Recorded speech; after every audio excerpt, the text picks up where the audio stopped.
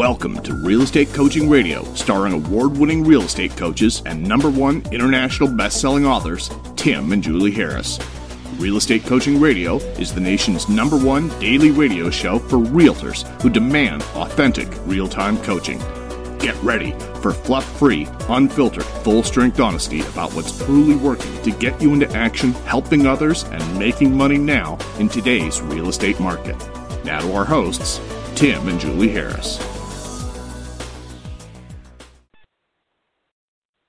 Okay, I'm going to start again. Hey, Brent, Gove, welcome to today's podcast. Thank you, Tim. Oh, that sounds a lot better. So Brent is, of course, busy. He's on his mobile phone. So those of you who are super particular about the audio quality, I suggest that you just basically, suck it up, buttercup, because the podcast you're about to listen to is going to be possibly one of the most important things you're going to hear all year. So, Brent, I'm going to set this bar as high as I possibly can so you and I can deliver information to all of our podcast listeners that can truly be life-changing for all of them. And I really sincerely appreciate you being my co-host today on today's podcast. Thank you, Tim. So here's what we're going to be talking about. And I was just, I had this idea this morning, and I know you're not prepared for it. And I thought it would be fun if we did it this way just because I see you as a peer. You're a professional. I've seen you speak. I've watched you for a long time. And I know that you're not going to be overly stressed by what I tell you what we're going to be talking about today. Okay? So here it is. Five shockingly true secrets that every real estate agent must know to be successful. And I know you don't have 5 prepared. So what I thought we would do is you would share what you thought to be something that every agent should know, and that I'll do it. And then at the end of the podcast today, these guys can have 10 really critical things that hopefully will make a serious impact, a positive impact on their lives. Sound good? 100%. All right, cool. So before we get into it, tell them a little bit about who you are, where you sold real estate. Give them a little bit of background on you. Yeah, Tim, I've been in real estate for 23 years, spent my first 12 years at RE/MAX, became the #1 RE/MAX agent in California out of 10,000 agents, outsold 9,999 of my competitors. And then I moved over in the crash. I was so desperate, I went to Keller Williams in 2009, and not that they're a bad company, but that's what it took to get me to leave RE/MAX because I was really happy at RE/MAX. And then was there for 8 years, did really well, ran the most profitable franchise in the nation, Keller Williams Roseville, 2009, 2010. And then a couple of years ago, I moved to a cloud-based brokerage, EXP. I've been doing that for 2.5 years. I run a $100 million real estate team, about $118 million if we want to be specific. I have 24 agents, partner agents, 7 listing specialists, and about 17 buyer specialists. I stopped selling real estate completely 15 months ago. And I used to take listings. I no longer even take the listings. I let all my listing specialists do that. And I run a radio show on KFBK, which is one of the top 10 AM stations in the country. Rush Limbaugh and Tom Sullivan. Tom Sullivan runs Fox News on the radio, came from that station. And a guy nobody's heard of, Rush Limbaugh, came from that station. It's conservative news talk radio. It's financial programming, essentially, and news, which is where the Rush came in. But anyway, so that's my background. I'm married 28 years, got 6 kids, and loving life and living large and having fun and loving people. Well, so when you guys listen to Brent speak, and if you ever have an opportunity, definitely go listen to him speak. What he just said is what your takeaway will be, that he truly loves people. That's, I think, boundless energy, but also he's really great at telling stories, a real professional. I'll tell you guys a funny story about Brent. So we had him speak at, and thank you, by the way, for doing that. I really, really appreciate it.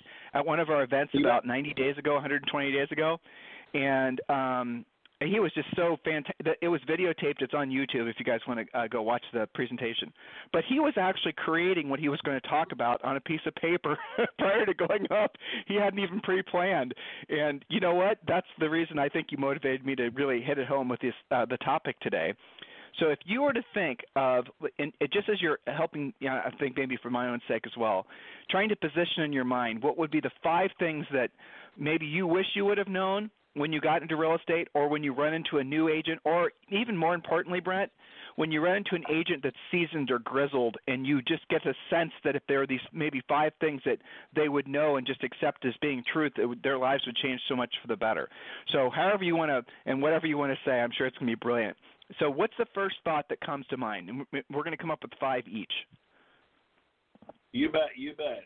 I wrote down 3 as quick as I could just now. So, and by the way, taking notes before I go on stage is pre-planning, so I don't accept that. Yep. Okay, that's true. Well, it's because it's in your head. But it's in your let me just I'm going to go. So there's different phases of learning or mastery, right? And the first one is unconscious incompetence. That's when you don't know what you don't know. You've been obviously exposed to all this, but in case our podcast listeners haven't, I won't bore you with all the rest of the details on this, but if you guys want to Google this, you should. It's stages of mastery. It's very interesting. And where you live, sir, is where you're consciously competent. So you know pretty much whatever you say, whatever's going to come out of your mouth, it's going to be without any real effort or not even a lot of thought. It's going to be beneficial and it's going to sound perfect. So that's the realm in which you operate. So you don't have to over-prepare for things because it's already intuitive inside of you. So I'm just giving extra nerdy information for any podcast listeners that are interested. All right, so what's the first thing you wrote down, sir? That's fun. I put closing every single escrow you do, whether the home is vacant or occupied, in 15 days or less. 10, 12, 15 days. I have 24 agents. That's what we do. We close all of our escrows in 15 days or less. I would say 80% of the time. Sometimes you can't do that. I get that. But, yeah. Why is that important? Well, if you can, what's the greatest radio station in the world? WIFM. What's in it for me? And if you can articulate to the listing agent and go, hey, I know you got a lot of people excited about this property, but my clients are desperate, and we are willing to close in the next 12 days. You get paid. I get paid. Seller gets proceeds. Please let the seller know they get proceeds. And we're coming in over full price. You and I have already talked to Mr. Listing Agent, and you've told me if I'm going to even have a chance, I got to come in around $490. We're coming in at $500,000, pistols a-blazing. As is, we're closing in 12 days. We have no loan contingency, no appraisal contingency. And then in California, we have an inspection contingency, which is a get out of jail for free card. So I just don't mention it. So what they don't know is that we're contingent the entire time. Most people listening to this podcast will say, A, my lender can't do that. B, get a new lender. Okay. And then number 2, there's many, no, not in my town, not in Nashville, not in Dallas, not in Bozeman, sure. Montana. You are incorrect. There are lenders in because of emailing of loan docs, automated underwriting. We can get stuff done fast. I mean, I could hammer stuff through in 7 or 8 days, start to finish. Here are the keys. And then the seller, we tell the seller if it is occupied, you could stay for a month, stay for 45 days, 2 months. You have all your cash in the next 12 days. Listing agent gets paid. You get paid. You move out peacefully, 30 days, 45 days later after that. This is the offer you want. We're buying it as is. We're not going to ask you to repair a single thing. So what I'm talking about is kind of how to thrive in a seller's market, which is what we have out here in California. Now, if you're in these markets somewhere around the Midwest or around the country where things are slower, you don't have to be as aggressive. I am always aggressive because you think, well, we don't need to do that. We're in a buyer's market. Yes, you do. Because when you get the seller out of it quickly, they drop the price. They drop it. And you can tell me how it is, or I can tell you how it is after doing 4,000 plus of these things without any REO accounts, all one at a time. A lot of people sell thousands of homes with REO accounts, and they just put them out there and burp out deals. I'm talking one at a time over 4,000. This stuff works. So we're talking about from the buyer's perspective, and I think that's awesome actually, because what you're hitting on were pretty much all the same USPs that the iBuyers try to entice sellers with, minus the discounted commission. So if you're competing in a competitive market, guys, where the iBuyers are, obviously in some markets they are becoming a threat. His idea about making it so your buyers can close quick gives your buyers an unfair advantage in the marketplace, even if a seller's considering a fast sale through an iBuyer. let's take a half step back. So when you start working with buyers and your staff does, you obviously are sending them to a lender. Does the lender basically get all the approvals, all the checks, all the verifications done? Is the loan only then dependent on the appraisal of the subject property, or how deep into the loan process do you make your lenders go? Right. So I started building my team in 1999, over 20 years ago, and we are way coached up on this stuff. So, yes, we look at ourselves as partnering with the lender to make sure the lender gets W-2s, pay stubs, bank statements, tax returns, copies of the divorce, copies of the bankruptcy, whatever it takes. We don't just beat on the lender. We partner with them. We say, hey, is my client giving you what you need? No, they're not. We teach them to tell us that. We call up our client. We say, look, I'm going to find you your dream home, and you're going to lose it because you didn't take the time to send your tax returns. Now, I need you to do it. I need you to do it by tonight. Are we clear? Now, I'm not that radical and intense, but I'm kind of making the point. A lot of people, it's my lender's job. Great. How's that working out for you? Your lender complains. Your buyer won't give you this stuff. Then you had trapped doing a 30-day escrow, 45-day escrow. I would beat the tar out of you if we went up against each other in a competitive offer situation. And you think, well, not everything's competitive. I get it, but they'll drop the price when you hit the easy button. What is Rocket Mortgage? Hitting the easy button. When you hit the easy button for a seller and you get them out of their deal in 10 days, 12 days, 14 days, maybe 15. Now, I realize if they have bad credit and they're self-employed and the guy's a plumber, she runs the daycare, or he runs the daycare, she's a plumber, whatever. The point is this, yeah, that could take longer if the credit's bad. I'm not talking about 10, 12, 14-day closes with people with bad credit. I'm talking about competent, good, high-level lenders. Not all real estate agents are created equally. Not all lenders are created equally.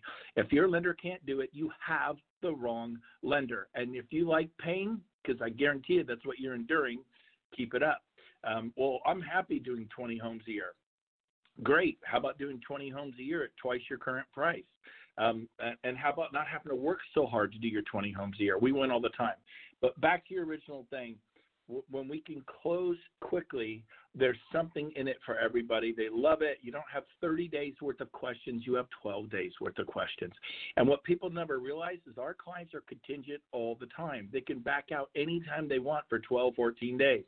At least in California. I know different states have different laws. We have an inspection contingency in California that is a get out of jail for free card. You don't like the schools, you don't like the crime rate, you're out. There's nothing the seller can do about it. It's heavily, and I'm pretty sure it's that way in most of the states and throughout the country. But the point is this, is a lot of people listening go, well, that sounds risky. That sounds aggressive. Well, damn it, you better be aggressive. This is your family. This is your wife, your husband, your kids. It impacts the home you live in or the home you rent, the car you own or the car you lease or the car you beat up jalopy you drive around in. It impacts everything in your life. So, yes, be aggressive. There's bad aggressive. There's good aggressive. Be good aggressive. Always keep people first. Do the right thing at all costs. Give up an entire commission if that's what needs to be done. If that's the right thing to do, do it. But I want to say this. For those of you that think, well, it sounds aggressive. It sounds risky. 30-day escrow, 45-day escrow. You're the risky one. You're the one who is creating huge. What you're doing is so wrong. And let me tell you why it's wrong. Because your earnest money deposit, your little chintzy $3,000, $5,000, $10,000 earnest money deposit that you put up, 1% of the purchase price of $250, which is $2,500. Oh no, I do 3%. Woohoo! Okay, you do $7,500. It's chump change. I'm going to come up against you and put up $30,000 money, and I tell them you're doing that also. Yeah, right. Well, no, I hear what you're saying, but I'm going to take just a slight step to the side. Because listeners, what he's describing, and yes, everything you said 100%, but when it all comes back down to the lender that you're working with.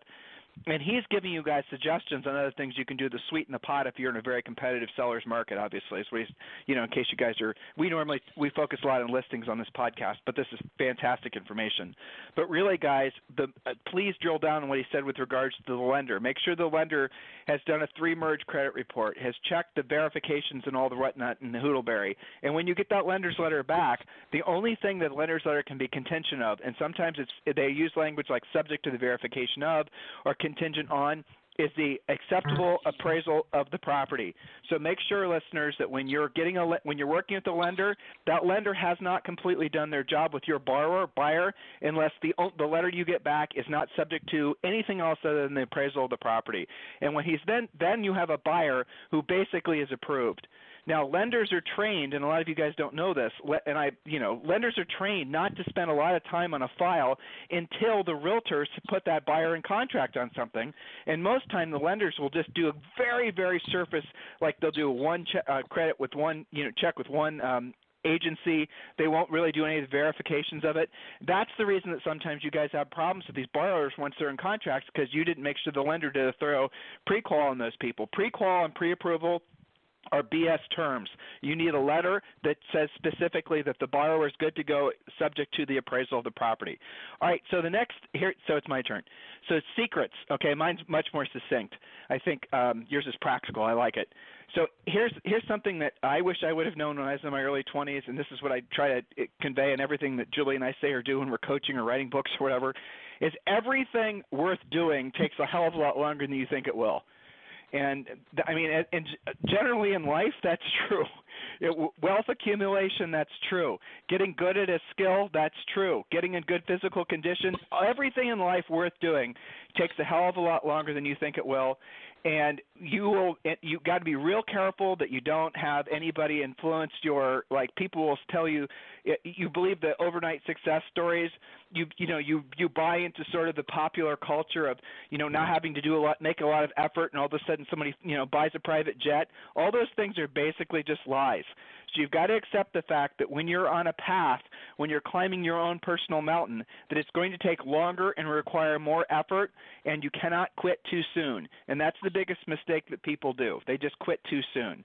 You want to tag on anything on that, or you want to go on to your next point?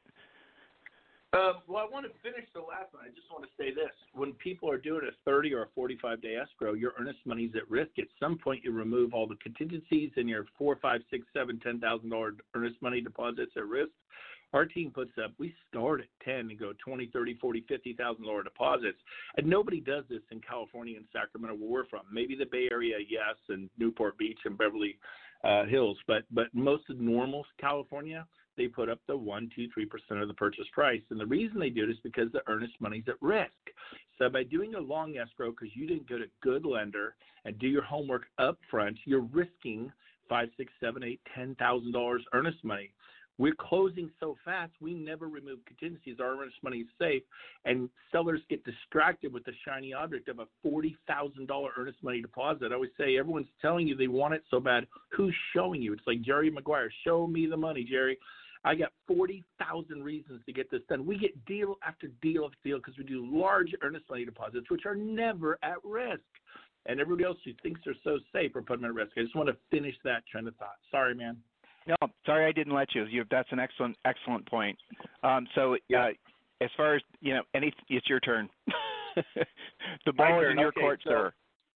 So I didn't know this was just listings, of course. So I had no, dude. It can be whatever you want to talk about, Brent. Whatever you want to talk about. Yeah, it's not just listings. Whatever you want to talk about. My listing one is third, but one of the things that drives me crazy is agents who can't get their offer presented within hours. They put, well, you have 3 days to respond. I don't want to be pushy. Stop it. If you don't, it's not pushy. It's being strategic and representing your client. Not being pushy is a lame way for saying you're scared and you're doing a crappy job representing your client. You can be professional. Listen to how I do this.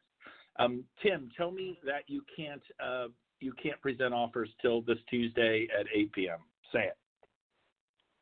We're not going to be presenting any offers. We're gathering offers. We're not presenting anything until 8 p.m. on Tuesday. How many times do we all hear this? We hear it all the time. I said, hey, great, no problem.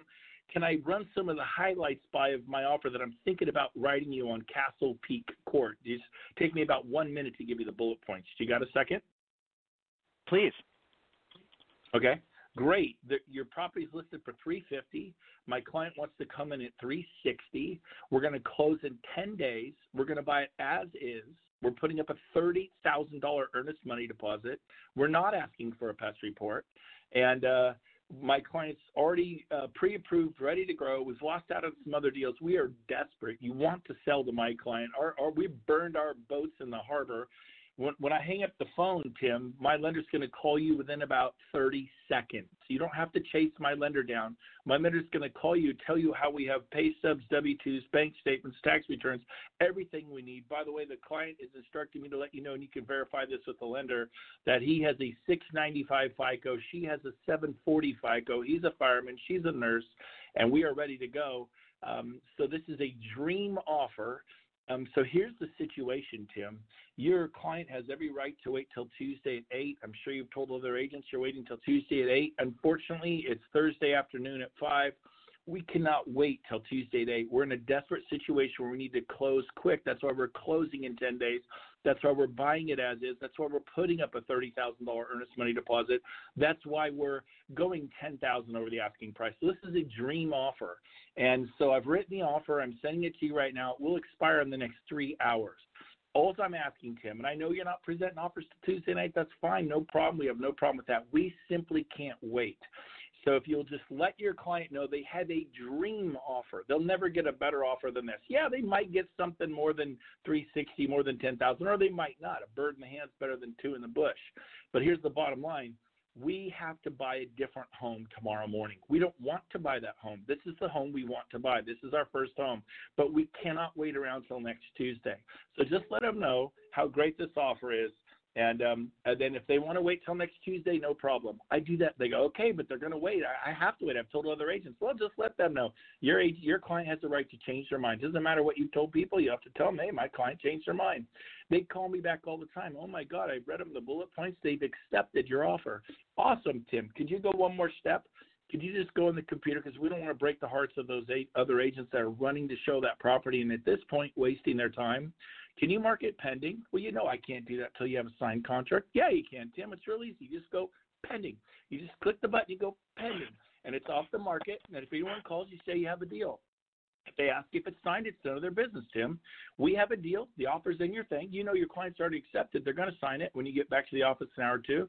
Just mark it pending so you don't waste all those other agents' time. What do you say? Most of the time I get them to mark it pending on a freaking verbal.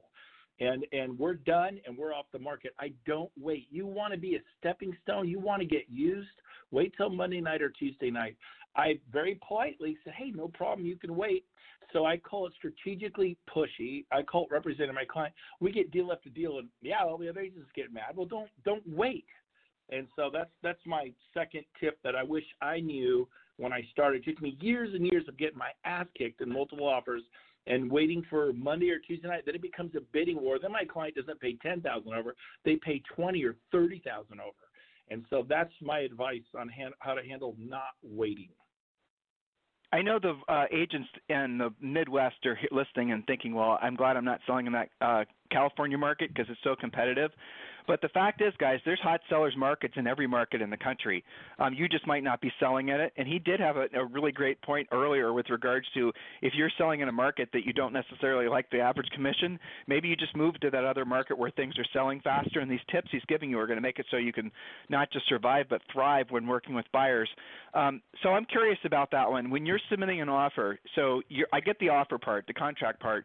Are you giving them these bullet points on like an addendum or just basically a cover letter? Or are you just expecting them to write them down? Like, how are you conveying this information so that you know it's getting passed back to the seller the way you intended? So I like to completely put my deal together verbally. And when we hang up the phone, I go, I just texted it to you. And the email is going to be in your inbox in about 5-10 minutes, or I just hit send. And then the email has, agents don't use bullet points. Here are the highlights of my offer. Bam, bam, bam, bam, bam, bam, bam. And they're all right there. And I leave the inspection contingency in place so we can cancel anytime we want. We're at zero risk, and they never really notice that part. And if they do bring it up, I go, look, we do need to look at the home and check out the roof. I'm sure it'll be just fine, but we can't just buy it sight unseen. And they go, yeah, you're right. So did I answer the question? You did. I mean, I get what you're saying, but as far as like when you're doing it verbally, so you're making these points expecting the seller, the listing agent, to write the points down as far as why they don't want to wait and lose your dream buyers? Yeah, no. Then I follow it up with a text that go, here are the highlights, bam, bam, bam, bam, bam. And then an email, because personally I hate email, so I don't like to look through my email. So if you're talking to somebody who likes to text and you emailed them the points, they're not reading it. It's hard to read an email on your iPhone. A text is much easier to read on your iPhone.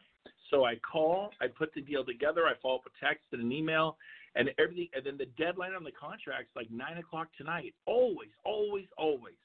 I have fast deadlines, so I don't want to be pushy. Good luck. You don't sell a lot of real estate if you're not doing that stuff. I guarantee you don't sell a lot of real estate. Well, and if you're not being quote-unquote pushy, you're also not serving your buyers, because your buyers are certainly thinking you're being that pushy to get their offer accepted, You're just basically doing what your buyers always thought you were doing in the first place. So let's talk about, the 5 secrets was the concept of today's podcast, but I like the direction that you're taking us. I'm going to drill down a little bit more. So another secret is you don't have to buy leads, and that's something that nobody really talks about anymore, because everyone wants to talk about all this, sexy, passive digital way to get leads. But one of the most effective ways for agents, no matter where you are in your career, to get ahead of the curve is to do open houses. And I know that sounds like, and some of you are going to roll your eyes at the idea, but here's really all I have to say to make the point. In every research study that's ever been done, it's always shown that the best buyers are the ones that are driving neighborhoods that they've already basically decided where they want to live, looking for open houses on Sunday. And the worst buyer leads generally are the ones that are starting their search, and those are the buyer leads that generally you guys are buying. So the bot leads that are coming on off the internet from going to Zillow, Realtor.com, or wherever else, I'm not saying they're all bad, but generally speaking, those are the least motivated people that are just in the beginning stages of their looking, and the most motivated ones are the ones that are going to discover you on an open house. And so when picking your open house, be strategic about that. Pick an open house that, we talked about. Listen, podcast listeners, just go back to Real Estate Coaching Radio, or go to our main website, timandjulieharris.com. We've done a lot of podcasts on how to do killer open houses. So that's my next secret. You don't have to buy leads. Get in the habit of generating your own leads, and you can always have a very profitable business. Your turn. I 100% agree, Tim. My best year ever, I sold 429 homes in California at our prices in 1 year, all one at a time, no REO accounts. I passed on the REO thing. It didn't appeal to me, and I'm glad I did. I got no regrets. But of the 429 sales, 318 were strangers we met at open houses. And we don't do our open houses like everybody else. We did them totally different. Our team collects Social Security numbers, private Social Security numbers at open houses. That's how we do our open houses. Okay. I'm going to stop you there. I want to talk about that. So that's going to be your secret. When you're doing an open house, it's not just a meet and greet. You're actually taking them to the next step, and you're starting to pre-qualify them. So we'll can that as your particular secret. But can you drill down and let the listeners know how you're doing that? Yeah, no problem. So, we put out about 30 signs that are open houses, not 5. So we have tons of signs. That's what brings them in.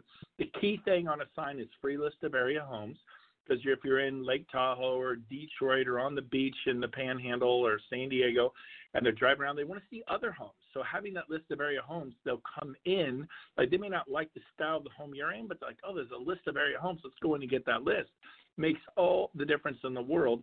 Then when they come in, we talk about how we publish the list of vacant homes in Beverly Hills, the vacant homes in La Jolla, Newport Beach, Sacramento, Seattle, Portland. We publish the vacant homes. And the reason you want the vacant home list is because these sellers have moved to another home. They either bought a home or leased a home. Either way, they usually go from a $500,000 home to a $750,000 home. Now they're making mortgage payments on $1.2 million worth of real estate, which they're not used to it, and some of them flat out freak out. So if you want to get a smoking good deal on a house, you shop the vacant homes. You can shop them all, but look for the vacant homes. We get pools, infinity edge, granite counters, gourmet kitchens, 4-car garages, beautiful stuff, but they're vacant, and the seller will drop the price. Not all the time, but about 2/3 of the time you get a great deal on a house.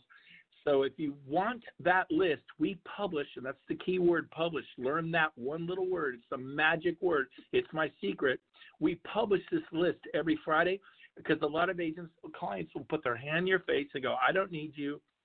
I've got Zillow. I've got Redfin. I've got Realtor.com. I've got whatever I've got.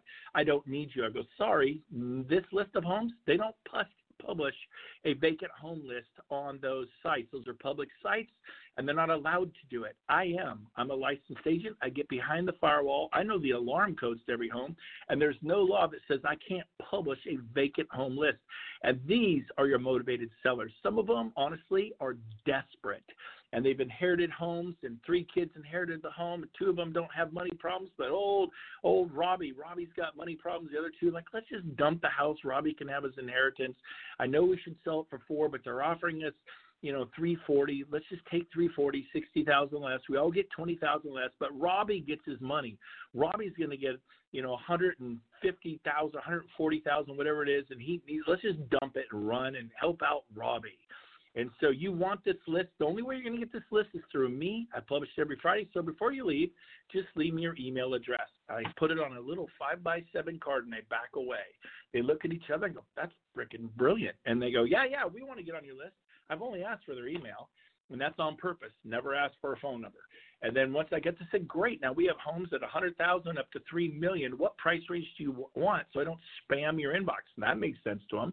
Now they start describing their dream home to me. So 2-story or 1-story, big lot, small lot, new, old, 2,000 square feet, 4,000 square feet, pool, no pool. And you go through all that. Now we're having conversation. We're exchanging information. We're building rapport.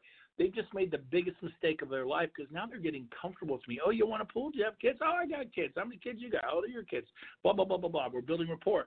At the very end, I go, hey, by the way, my name's Brent. I don't even introduce myself to him until the very end. Oh, we're Bob and Candy. We're like old friends at this point. I go, now, hey, Candy, Bob, sometimes we'll have a home fall out of escrow. And as agents, we don't put it back in the MLS. We call our friends. How would you like me to call you with a 4,000 square foot home with a view of the lake, all these things? You're willing to go up to $600,000. It's at $550, sold in multiple offers. How would you like me to call that, show it to you? You'd be able to make an offer on it without being in a bidding war. How would you like that? Oh, I'd love that. Good. Do you text? That's the other secret. Do you text? I didn't ask for a phone number. They don't realize the trap they're stepping in. And I hate to call it a trap, but they go, yeah, I text. Everyone texts. Great. What's the best number to text you at? Again, I didn't ask, can I have your cell phone? Can I have your phone number? Again, I still haven't asked for a phone number or cell phone. What's the best number? It sounds harmless, like an email. Now I got their number. I got their name. Now it's time to rock and roll. The last thing I'll say, Tim, and hand it back over to you, is you can tell I've done this a lot, again and again and again. Mastery, weekend after weekend. We just kill it. But the last thing is, oh, by the way, have you gotten pre-qualified with your lender? Yes, I have. Great. What interest rate they're quoting you? 3.9. Awesome. What are the closing costs? Well, they didn't mention that. Wow, that's a huge red flag, Tim. You're supposed to get a good faith estimate. You should know your closing costs.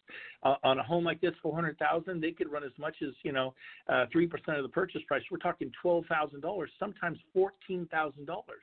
My lender just did one at $400,000 for $7,000, not 12 or 14,000, 7,000. Facts tell, stories sell. We just had a client buy a home like this. They only paid $7,000. If you end up getting a 3.9, but you pay $14,000 in closing costs, you just burn $7,000. Take 1 minute, fill out that 5x7 application there, and I'll call you Monday with your approval, and I guarantee you the rate's probably going to be about 3.8, 3.7, which will save you $20,000 or $30,000 in interest over your 30-year loan, easy. And the closing costs, we'll find out what they are. My hunch is it's going to be $7,000 or $8,000. And even if you stay with your lender, I want to use my lender. Great, stay with your lender. When they know you're shopping with a lender, they're going to sharpen their pencil. You're going to get a lower interest rate. Your closing costs, maybe they were at 9. They're going to drop to 7. You're going to save thousands, probably 20, just by keeping your lender honest. Because you don't know, 3.9 sounds good. I go, so take 1 minute, fill this out, and they complete it, and then they sign it. It says authorization to pull credit. And what's on there? It says SS number. I never say, can I have your Social Security number, Tim? They just fill it out. They willingly write down their Social Security numbers because what I said made sense and was compelling. And we collect, my record is in 3.5 hours, I collected 37 sets of private Social Security numbers, 37 different buyers. Only 19 got approved. So I picked up, not leads, I picked up 19 approved buyers in 3.5 hours on a rainy day where I bungee corded my dumb signs to trees because it was blowing 40 miles an hour. And so, man, it's different. And if anybody wants to watch that, how to do a mega open house, that's at BrentGoveResources.com. And you just click on agent training. It's 90 minutes long, and I give you a Cliff Note version, but we kill it. I've made $3.8 million in 1 year from open houses. What we do is totally different, usually from what a lot of people do. Usually people don't collect Social Security numbers. And when you call them back and say, Tim, Julie, congratulations, I got you approved to $700,000, 0 down or 5% down. Let's go shopping. You don't even know who the lender is. They can't switch to another agent. As far as you know, I'm the lender. I never talk about who the lender is. I don't have to. There's no law that says I have to. And I call them back. We're doing it for 20 years. Oh, you might get in trouble. Really? 20 years? Nope. I got authorization to pull credit. They give the authorization to pull credit. Got their signature. I've got their income. It's all on a 5x7 application. No, it's not enough to buy a house, but it's enough to know what their income is. The credit report shows their debt obligation, and we kill it with that system. That's fantastic. Well, I hope the listeners are hearing that you're not just sitting there on your computer and ignoring the buyers as they walk in. You're seeing, and guys, think about this. I'll tell you what I'm learning from Brent is he's not afraid to ask for the order. And I was actually not, this is a great next point. You have to ask for the order, and that's a secret in that everyone should just intuitively know is true. But what happens all too often is agents are too fearful of coming off as being too pushy. They're fearful of what will the buyers think of me or the sellers think of me. And so what you guys end up doing is you end up being secret agents. And a secret agent is someone who never asks for the order, let alone let others know that they're in real estate. And if I think that you will easily get the vibe from Brent that that is not his problem. And he does not have a psychological issue with following through on what people expect him to do, which is ask for the order. So that's something I think a lot of you guys need to seriously ask yourself is, are you fearful of asking a question like, please, would you please sign the contract, or let's get the paperwork out of the way? There's lots of different ways that you can basically move past the most important part of the whole relationship, which is getting them to sign. So ask yourself, do you call yourself a salesperson? Do you think of yourself as a salesperson? What are your psychological mooring lines to seeing yourself as a salesperson? Maybe you don't like the word. Maybe you don't like the connotation. Maybe you don't like how it makes you feel. Maybe you have this head junk about how people perceive salespeople. Well, how about clearing all that aside and just realizing that your job is to be of service to other people? And when someone's hired you to help them buy a house, their expectation is you're going to work like he does, and you're actually going to get the job done. Same with the seller, obviously. So these are all important things. So I'm going to, next secret, okay? Here's one that's really, I think you and I will be in complete agreement about. Okay, well, this is kind of a double-edged sword, but here it is. Ultimately, people, sellers, buyers hire individual agents, and they don't. The brokerage name does not necessarily matter. And a lot of agents, when getting started in the business, they have this perception that they need to go with some sort of well-established local brand name. And the reality of it is all the transactions that you do, the people probably won't even know what brand you're with. So the secret is, be very careful about the broker you choose, because that can have a huge effect on what happens over the course of your career. So choose wisely and choose one that is in alignment with what your true goal is, which for most of you, it's to basically be rich where your money works for you. You no longer have to work for your money. So your turn, sir. I mean, you want me to comment on that topic? You don't have to. You can come up with a different one. Well, I can tell you this. When I left RE/MAX, and it had been my main company I've been at for 12 years, I was convinced I needed that balloon. But things were so bad in 2009, I went to the KW, Keller Williams. And when I went, they weren't big in Sacramento. My clients were like, who? What? KW, Keller Williams. Paint company? No, that's Sherman-Williams. This is Keller Williams. Bottom line, I moved 37 listings and escrows to Keller Williams when I left RE/MAX. Nobody cared. I didn't lose a single client because I went to some no-name company called KW. At the time, they were a no-name company. Two people do business with you. They do business with me. They do not do business with Coldwell Banker, RE/MAX, Century 21. You think you need your brand. You don't. Now, occasionally, you'll get some high-end where they want Sotheby's or Christie's. I'll give you that. But that is not normal America. That is your 2%, your 1%, your 5%. It's a very low margin. So that's all I got to say about the brokerage and needing your brand. No, I agree completely. If you believe you need your brand, you're not a mature agent. You're not a well-developed agent. I'm sorry. No, it's true, and those are agents. But that's a lot of the ways that big brands will, recruit agents. Basically, is by telling them that their brand matters, and you guys will quickly discover that what you're paying for that supposed brand is really insane. Well, so let's actually pivot. You've said this a few times. I want to talk about that. There are a lot of agents that are looking to advance their careers, and they're discovering. We have this as a common topic on this podcast. As a lot of these agents don't really realize how important it is that they align themselves with a broker that has the same financial interests as them. Over the last 10 or 15 years, really since 2007, there's been so many brokerages and so many, frankly, business models that have evolved in the real estate space. The result in agents making no profit. Teams are notorious for that. Big brokerages are notorious for that. Buyer agents that are constantly being fed buyer leads and never know how to generate their own business. All these things result, generally speaking, in agents that have no profit. So when I get agents on the phone and they're asking for a private coaching call, and I'll talk with them, one of the first things I always ask them is about what their broker splits are, and I'm always shocked how they don't know. I'm asking them, all these types of questions, and they're wondering why they don't have any money.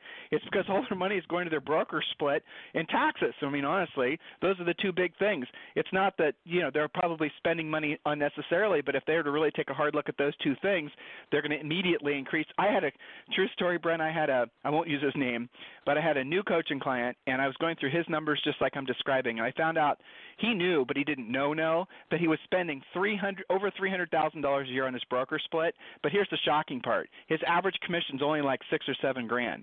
So every year he was selling 59 houses, basically just to cover. That's the portion of his what the broker was getting, almost 60 units a year. That's amazing. Wow. So you switched from. Wow. Yeah, I know. That's the record so far. So, but you switched from Coldwell Banker, you went to Remax, you went to Keller Williams, and now you're at EXP. Can you explain why you went to EXP? Oh yeah, well, it's funny you're talking about broker splits. I was at Remax, a 100% company, right? Yeah. And in 2000. Is that true? And I'm at a 100% split. I mean, it doesn't get any better than that. It costs you $9.95 a month for your 100% split. Really? Because in 2005, because I sell a lot of real estate, 429 homes, I paid them, and the agents, we'd kid around amongst ourselves quietly. We'd all joke around and call it fee max, because we knew darn well we weren't getting 100%. They had secret, interesting ways to extract money from our paychecks. And in 2005, I paid $455,000 to Remax for that balloon. What? Out of those 400. Yeah, they charge. You're at 100%, but they still charge admin fees and charges and percentages and 0.00168. What the hell is that? Well, it's like 6% of every deal. And so I ended up paying almost $500,000 in 2005. And Keller Williams tried to recruit me, saying, "Hey, look, the cap's only $27,000 a year. You'll save over $400,000 a year." You know what I said? Remax's been good to me. I make $3.8 million. They can have their $500,000. I net $3.4 million as far as that goes. Then I have my own expenses, but I'm good with it. And I just completely poo-pooed Keller Williams. Not interested. Why rock the boat? I'm on the love boat. I love Remax. No way. Well, in 2009, times are tough, and I go, man, that $27,000 cap's looking good. After being at Remax in 2009 for 9 months, now again, this is if you sell a lot of real estate. I paid Remax $177,000 in 9 months. Again, they're masters at extracting money. When you no, I have this deal. Really? Let's take a look at it close, like you do, Tim. You and I both know. And so I switched to Keller Williams in 2009. It's only a $27,000 cap. And then I brought my 12 agents with me. Well, what I failed to really look at, let's use 10 because it's an easy number. Let's say you have 10 buyer's agents. You have a team. If the buyer's agent cap is 18, what's 10 times 18? $180,000 a year plus your 27. You're still over $200,000 a year to Keller Williams. Well, I don't have 10. I only have 5. Okay, what's 5 times 18? 5 times 10 is 50. 8, 90 plus your 27. You're $110,000 a year to Keller Williams. And so it's like, oh, my God, these things just add up. And that's just the basic fee. There are other fees, admin fees and all kinds of other fees. And so the bottom line is at EXP, it was $16,000 a year. And then the buyer's agents are 8, half of that. It was a funny thing. At Keller, we said buyer's agents are half cap. Really? In California, we were 27, and the buyer's agents were 18. Well, last I checked, that's not half of 27. 18 is not half of 18, but they called it a half cap. Well, really we can't assume. I make this mistake too. We can't assume that people know what the hell we're talking about. So, in case you guys don't know, a cap basically is, in some markets, that's not a real prevalent word. So, a cap in essence is just basically what you pay your broker, and then after you pay in your cap, after you pay in your, in his case, it was $27,000. Then after that, you're 100% commission minus whatever fees they would charge you on your deals. So when he says cap, that's all it is. So when he says EXP has a $16,000 cap, he means literally after you pay in your $16,000, the commission you earn, there's nothing else being paid to the broker. That's what he's trying to describe to you guys, other than whatever nominal monthly fees there might be. Like EXP, it's $85. Yeah, and the reason they can do it is they're like Airbnb, they're like Uber, they're like Netflix and Amazon. They're cloud-based. They simply don't have the overhead, so they can charge less. It's so funny. Yeah, but it's not sustainable. Really? I found the company with the least amount of overhead is sustainable. We got it by far times 40. It is hilarious. The very thing our competitors say that we're not sustainable, really, we're the ones without the overhead. We're not locked into 5 and 7 and 10-year commercial leases with monthly lease payments of $30,000, $40,000, $50,000 a month for the building, $60,000, $70,000 a month for the building. Not all. There's more than that. It's crazy. So it's just much more affordable for my team and I to work here. The $8,000 was so little, my agents each pay it themselves. So I literally pay $16,000 a year, and because it takes about 8 sales to cap in California, maybe more in other states, but about 8. And then if you do cap and do 20 sales, they actually return your cap to you, the $16,000 in the form of stock. So I actually got that back a few years ago. The stock is almost quadrupled, so it's not worth $32.48. It's worth around $65,000. I've only been here 2.5 years, so this October will make 3 years. By the time I get it, I think it'll be worth $80,000. So what I pay to be at EXP? Nothing, because I'm an owner. I got a seat, and everybody has that opportunity at EXP because we own a piece of the brokerage through the stock, making us shareholders. We own a piece of the Love Boat, baby, and that is unique and rare. Okay, I have a really great question, and the question isn't EXP just a multi-level marketing thing, and won't agents just basically want to be in the recruiting game and not necessarily sell houses anymore? But before you answer that question, because I've heard you answer that before brilliantly, listeners, we've made something super easy for you. All you've got to do is text the word EXP to 31996. Text the word EXP to 31996, and you'll instantly be sent back a quick 7-minute video, and you can just watch that video. That'll answer all the things that Brent is talking about in more detail. It breaks it down in very quick, easy to watch on your cell phone. It's super simple, so go ahead right now and just text the word EXP to 31996. And when you do, you're also going to be entitled to a free coaching call with an agent attraction coach. We'll call you back. We'll answer. The agent attraction coach will then schedule an appointment with you around your schedule. But in the meantime, take action now and text the word EXP to 31996. So when agents say, or the industry sometimes will say, well, it's just a big multi-level marketing thing, and agents are going to stop selling real estate, and they're just going to focus on recruiting agents, blah, blah, blah. How do you respond to that? Well, I mean, obviously you have to sell real estate because you need the money from it until the revenue share becomes larger like it did for me. So, of course, I mean, we're now the 4th largest company in America sidewise. It just was published. EXP, as far as number of sides, is pretty awesome. But here's the bottom line: is Gary Keller is in the recruiting business. He wants to have 300,000 agents. He sold real estate until he recruited enough agents where he didn't have to. Coldwell Banker's in the recruiting business. I think, well, I don't want to be that. Then you're a hamster on a treadmill. I've been doing that 23 years. You're as good as your last escrow. You run out of escrows, the stress factor odometer goes up, your family's lifestyle goes down, the credit cards pile up. And so bottom line is, I love, as Zig Ziglar says, he talks about stress and all that, and how Moses parted the Red Sea, and he says, God, that's great. You could part all the water you want, but you just ain't never dealt with one of those credit card companies. I love that line. So when you're struggling financially, it's no fun. So you know what? Century 21, Dave Liniger, Remax, they all bought and sold real estate, but then they slowly, part-time, started building sales organizations, And I guess they're all Coldwell Bankers and multi-level marketing. The difference is they keep it all. RE/MAX keeps it all. Keller Williams keeps it all. No, they don't. They do profit sharing. No, they don't. It's profit. They share a little of the profit, but Gary Keller keeps it all. Gary Keller shares nothing from that model. He doesn't share a penny. He talked to franchise owners into giving him a few $100,000 and then talked them into sharing half of their profit with their agents. And they're like, to hell with that. So they found ways to pull the profit out, just like we do when we do our taxes. You find legal ways to do your taxes so you don't have to pay the IRS as much. The franchise owners at Keller Williams have found legal ways to suck the profit out of that deal. I think today I make 5 times what the number one profit share earners for Keller Williams, Althea Osborne, I make 5 times that much, maybe 6. I got to add it up. But and I've only been here for 2.5 years, not 30 like her. And I love Keller. I'm not putting them down. I love RE/MAX. We're all human beings providing for our families, but do not say our business is unsustainable. We're the ones without the overhead. So the argument is, it's like hysterical. It's like you say to someone on a boat, you're going to drown, and you're in the water drowning. You've slipped off the Titanic. You're holding on the iceberg. You're going, you're all going to drown, pointing up to the boat, and you're the one in the water drowning. It's the most ridiculous argument I've ever heard. I mean, it's hilarious. I can't believe it. And the agents repeated it. It's so funny.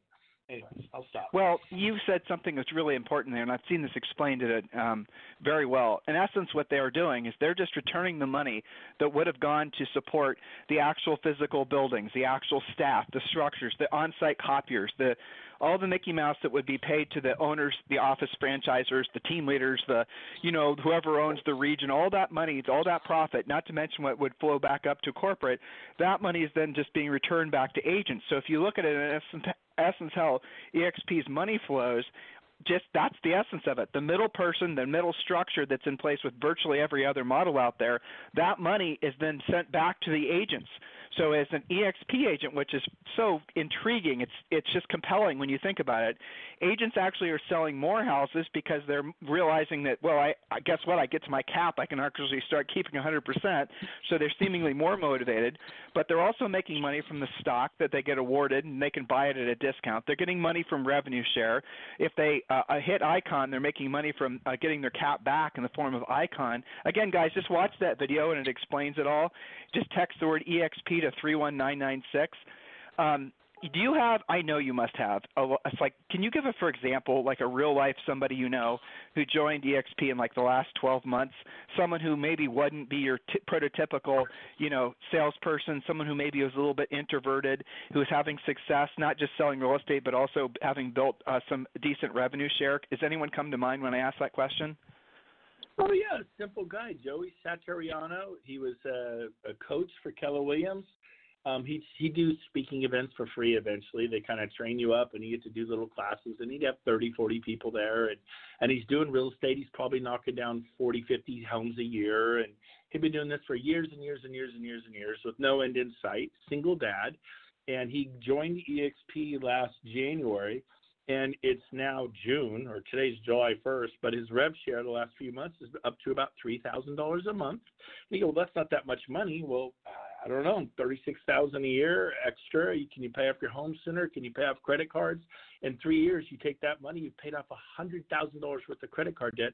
The problem is, what he's kind of the people he's referred, who've referred people who's gotten him at $3,000 a month, they're continuing to refer. So probably this fall he'll be at $10,000 a month, $120,000 a year, and that's about 9 months into his career at EXP through revenue share, not counting the stock. He absolutely loves it. Look him up. He's in Sacramento, California.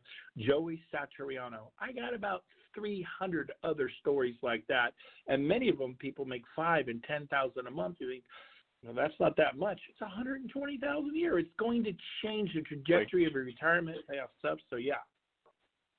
Well, not just that, but imagine waking up in the morning and not having the stress of having to worry about, look, guys, if you had his example, $10,000 coming in the month, that's passive. There's no expenses against that. He didn't really have to. How many people totally did Joey sponsor? Do you remember?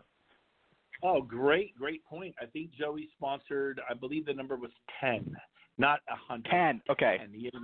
10. Well, I know you're you sponsored in the 60s totally, total number of agents you personally have sponsored, right? 60-something? Yep. Yeah.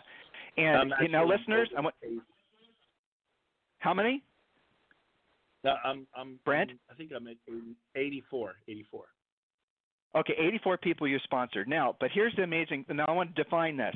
So Brent personally, and how long has it taken you to get to 84? Well, 2.5 years. 2 years. Okay, good. 7. Yeah. Okay. In that time, I'm not going to ask you a numbers question unless you want to answer it. But, well, I will ask you this. In that time, and again, it's up to you to answer it. It's not going to be a money question. How big has your group grown to in less than 3 years with you having sponsored basically 80 people? Well, here's the funny thing. In 8 months, I enrolled 40 people. We really did all of it in the first 8 months. And while I listed 40 homes, I listed 40 agents. You could just list homes and represent buyers. And you'll be like my parents. You'll do real estate for 55 years. They retired from Coldwell Banker. They got their last check for their last escrow. They've never seen a dime from Coldwell Banker since then. That was 8 years ago. And it's like pulling your finger out of a glass of water. Whoop, it was like you were never there. And so what I did was during that 8-month period, Friday afternoons, I started reaching out to agents. There's 2 million, you guys. And I simply enrolled 5 agents a month for EXP. And 8 months later, 8 times 5 is 40. That's all I did. And I think my income 8 months later was like $35,000, $40,000 a month from the revenue share. And that is powerful. My second month, I earned $5,000 at EXP from rev share. My third month, it was $10,000 from rev share. And I think it was my 5th month, I hit about $25,000 a month, which is like $250,000, $300,000 a year within 5 months, not 5 years. And so you got to open up your eyes, take a look at it. It makes total sense. They said it'll never work. Once I did it 6 months later, I'm making $25,000, $30,000 a month, which is significant. We'd all agree. They said I was lucky. It went from it'll never work till I was lucky. What I found, the harder I work, the luckier I get. And then I think by December, 15 months later, it was $55,000 a month rev share. And then 3 months after that, that doubled to $118,000 a month rev share, $1.2 million a year in my second year. And at that point, I started earning $100,000 a month. And I went, why am I doing real estate? I'll just run my team 7th level. I'll stop taking listings. I gave all my listing specialists all the, $5, $8 million, $2, $3 million listings I would keep, because as you run a big team, you keep the best ones for yourself and you give out the lower stuff because you don't want to deal with it. And I gave them everything. They loved it. They're thriving. They're making more money. And then I think it's tripled since then. About 14 months later, and it's unreal. And that's why Dave Liniger's a billionaire. That's why Gary Keller's well, that could never happen. Just go enroll a few agents and watch what happens. It'll blow your mind. Yeah, I ran into agents, and we've had them on this podcast, icon agents they've sponsored, just like you said, 10 or 15 people, and they didn't do it really proactively, honestly. Most of them they just met from, being here or there, saying, hey, I saw you went over to EXP, and the next thing you know, they sponsored that agent. And then the way it grows is something you have to see to believe. It's exceptional. It just is something that if Julie and I had known about this, we've been married for almost 30 years. When we originally got in the business, our goal was to essentially have enough paid off rental properties that we didn't have to work for money anymore. Our money was working for us. And had I known about this 28 years ago, I would have seriously questioned whether I would have bought any rental properties. But EXP wasn't around then, because this can get you to passive income so much faster than anything I've ever. Have you ever seen anything that works like this in the real estate industry? In the whole time you've been in the industry, have you ever seen anything like this that's this essentially beneficial to agents? Bob Corcoran, who coaches 28 of the Wall Street top 100 after 35 years, said he's never seen an opportunity like this. My mom and dad, 55 years, they're so excited for me. They never had this opportunity. And one thing I don't have is the fear of failure. I was so willing to come to EXP, have it not work, and go back to Keller Williams 6 months later. Totally good with that. If they don't want me back, I'll go to RE/MAX or go independent. I didn't care. I've never been afraid of failure, and I've probably failed more than most people on this podcast, and so have you, Tim. That's why we're successful. We have a high tolerance for rejection, and it's like, this ain't personal, and we love people, and we move on, and it's the most amazing opportunity I could ever dream of. Hey, I've got to step into my next appointment. I got people tugging at me. Is there anything else you need, Tim? No, man, it's perfect. I really appreciate your time. I was about to wrap it up anyway. So, Brent, thank you very much, and I will wrap up for you, and I'll tell them how to find you, okay? Thank you very much, Brent. Hey, congratulations to you and Julie. Love and respect you guys. All of you are so fortunate to be on this podcast with this beautiful couple, Tim and Julie Harris. They're brilliant. You guys know it. And that's it. Thanks for having me on, and we'll see you August 20th in Las Vegas. We had 400 people at our leadership event last year. This year we're going to have 1,100 people flying in from all over, and people are invited on this call. Come on, check us out, August 20th in Las Vegas. Tim will tell you all about it. See you, buddy. Yep, I will. Thank you, sir. So, listeners, here's the takeaway. Brent's very interesting from a business perspective because he built a lot of his business, and what he's really an expert at is talking about basically how to work with buyers at scale. When I've seen him speak before, essentially his focus when he was building his own business was just focusing on buyers. And to think in terms of how to actually sell lots and lots of houses just to buyers, you heard his numbers, $3-4 million a year in commission. That wasn't his volume, listeners. That was how much money he's actually earning, a majority of which was from his buyer side of the business. That's something that's novel in the real estate industry. It is. And our coaching business is focused on primarily helping you guys take listings because, frankly, many of you wouldn't want to do what he had to do to get that many buyers in contract and learn how to build a system and a team that works, that operates at that level. But he did a really masterful job. I strongly encourage any of you, if you have an opportunity to attend his event in Vegas and or watch any of the videos online, we've actually go to YouTube and just put in Tim and Julie Harris, and you'll find a video, I think it's 2 or 3 videos actually, of the presentation he did recently in Austin, and there's some other videos too you want to watch. But here's the moral of the story, guys. I hope you're understanding that the reason that we're doing all these interviews is because I'm trying to expose you to new and bigger and better ways of thinking, because you need to take action now while frankly, the economy and the market's still hot. If you wait for the market to come unsettled or for the market to cool off, whatever you want to define it as. In other words, if you wait for it to become a buyer's market, you're not going to have the financial fortitude to make the changes that you do now. So this is the time for you to reshuffle your own deck. This is the time for you to be honest about what really is working and not working in your real estate business. If there's anything that we can do for you, you guys can always call or text me directly. It's 512-758-0206. 512-758-0206. Just literally text me. That's my cell phone number, 512-758-0206. Or if you just like to watch that EXP video, just text the word EXP to 31996. Text the word EXP to 31996. In the meantime, you guys have a fantastic day. We'll talk to you on the show tomorrow. This program has been a presentation by Tim and Julie Harris, Real Estate Coaching. For more information on our real estate coaching and training programs, visit our website at timandjulieharris.com. Remember to tune in weekdays at noon for upcoming shows, and until next time, thank you for listening to Real Estate Coaching Radio with Tim and Julie Harris.